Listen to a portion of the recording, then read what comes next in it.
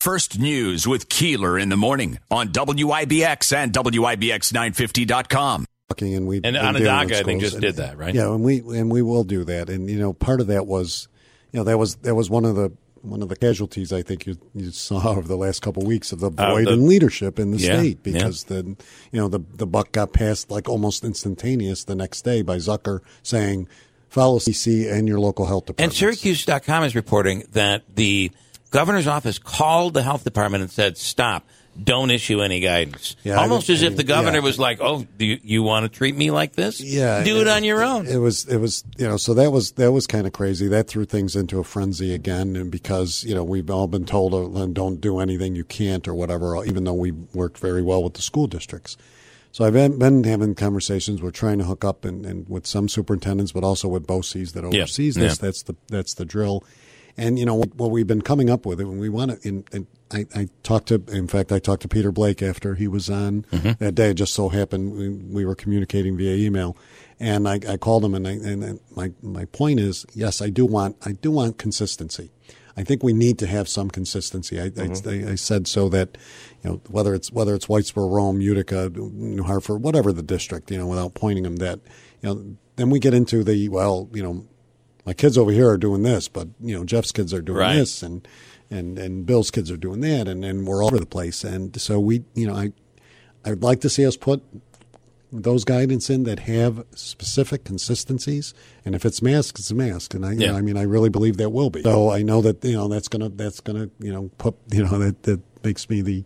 You go back to being the unpopular guy. Basically, what they're asking is for you to be the bad guy. We'll be the bad guy. Be the bad guy for one group and the good guy and for another group. And that's all. But that's the role we're in. So we do. And then state ed today, I saw some article, or in the last couple of days that state they're ed coming put out Yeah. something. And so we are still in this void, and especially with the change in leadership on the state level. I mean, with the 14 days, you got. Who's making decisions? And that's why I worry that the calls for everybody to resign and that had any contact or any dealings with Governor Cuomo within this leadership probably is not a smart move now. No, I don't think she's. I don't think she's looking at that entirely, and I can't speak for her. Obviously, I did talk to her last week. Actually, I'm looking forward to that. I think it's time. That and clearly.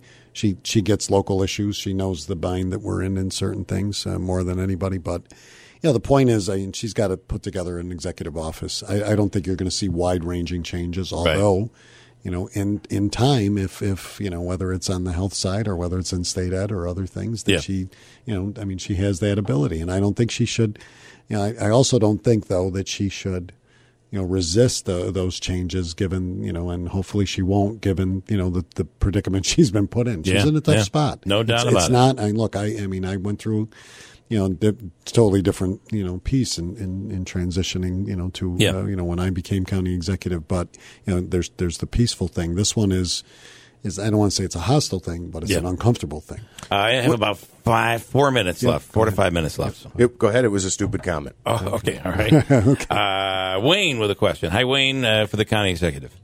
No question. I just wanted to tell you guys, Jackson was doing the homeschool thing last year. Then the school started to come back. Yeah. His behavior turned around tenfold in how he acted just because of being around kids. It was a positive. Yeah.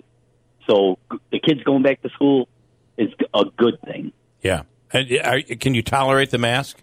Can your kid tolerate the mask? Yeah, he's all right. He's all right. He hasn't complained about it one bit. I think like what you guys said, I think they just got to get them to change it more. When they're at school, change them out more. That's all. Right, so they're clean. And the other part is it's so important for parents to encourage and to act as a role model here. If your version of a role model is telling the kid that the masks are bad and you shouldn't have to wear them, what do you expect? How do you expect your kid to react? They're not going to wear them. So it all starts with the parents, unfortunately. Okay, Wayne, thanks. Thanks, guys. The governor stepping down. We knew it was coming. Sure. We just didn't know how long he was going to try to hang on and how long he thought that he could turn this around. I do think, though, and I said this, I had a department head meeting yesterday with my full all my department's staff and talked about and brought this up because look, we have to be cognizant of harassment, hostile work environment, et cetera. It occurs. We have to deal with it. And and one of the points though, to the lieutenant governor taking over, but also to this whole thing, and that's why I said the other day that the resignation doesn't, it shouldn't just stop what's taking place here. Mm-hmm. And it shouldn't just, say that, okay, it eradicates and we're moving on. I mean, there's accountability that has to be. One of the points I made to the department heads yesterday was, look, what he did was appalling, disgusting. You can use different, adjectives and everybody has to describe. But there was another part of this in which in his office, in which these women, some of these women went for help and did not get it the right way. Right. And that's, and that really has to be another piece of accountability. How does that happen? And I said that to my staff. I go, listen, if somebody does, if you have somebody who's, and doesn't matter on gender. Yes. Let's be clear, men, women, race, whatever that is. If somebody does that, and it's wrong, and then that victim comes to you, or and you don't do anything right with it, or it doesn't get handled the right. You're culpable too. You're as guilty as the first guy or gal.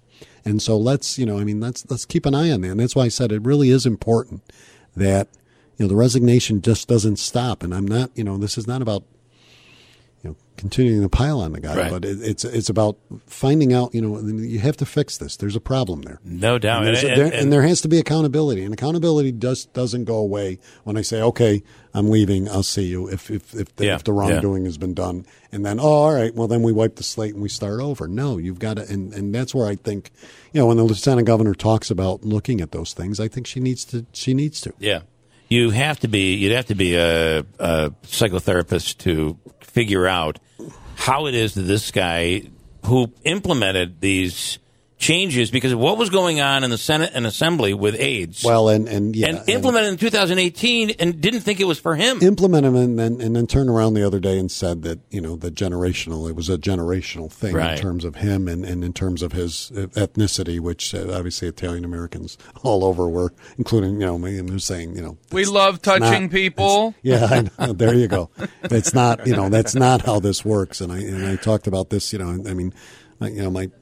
my parents are gone. My father would have been 100. He would say, this is not right today. That was one of the first, or in 1940. So none of it was right in that regard. But so that wasn't, but he rewrote the law. I know. And the statute and the policy in state government. Yeah.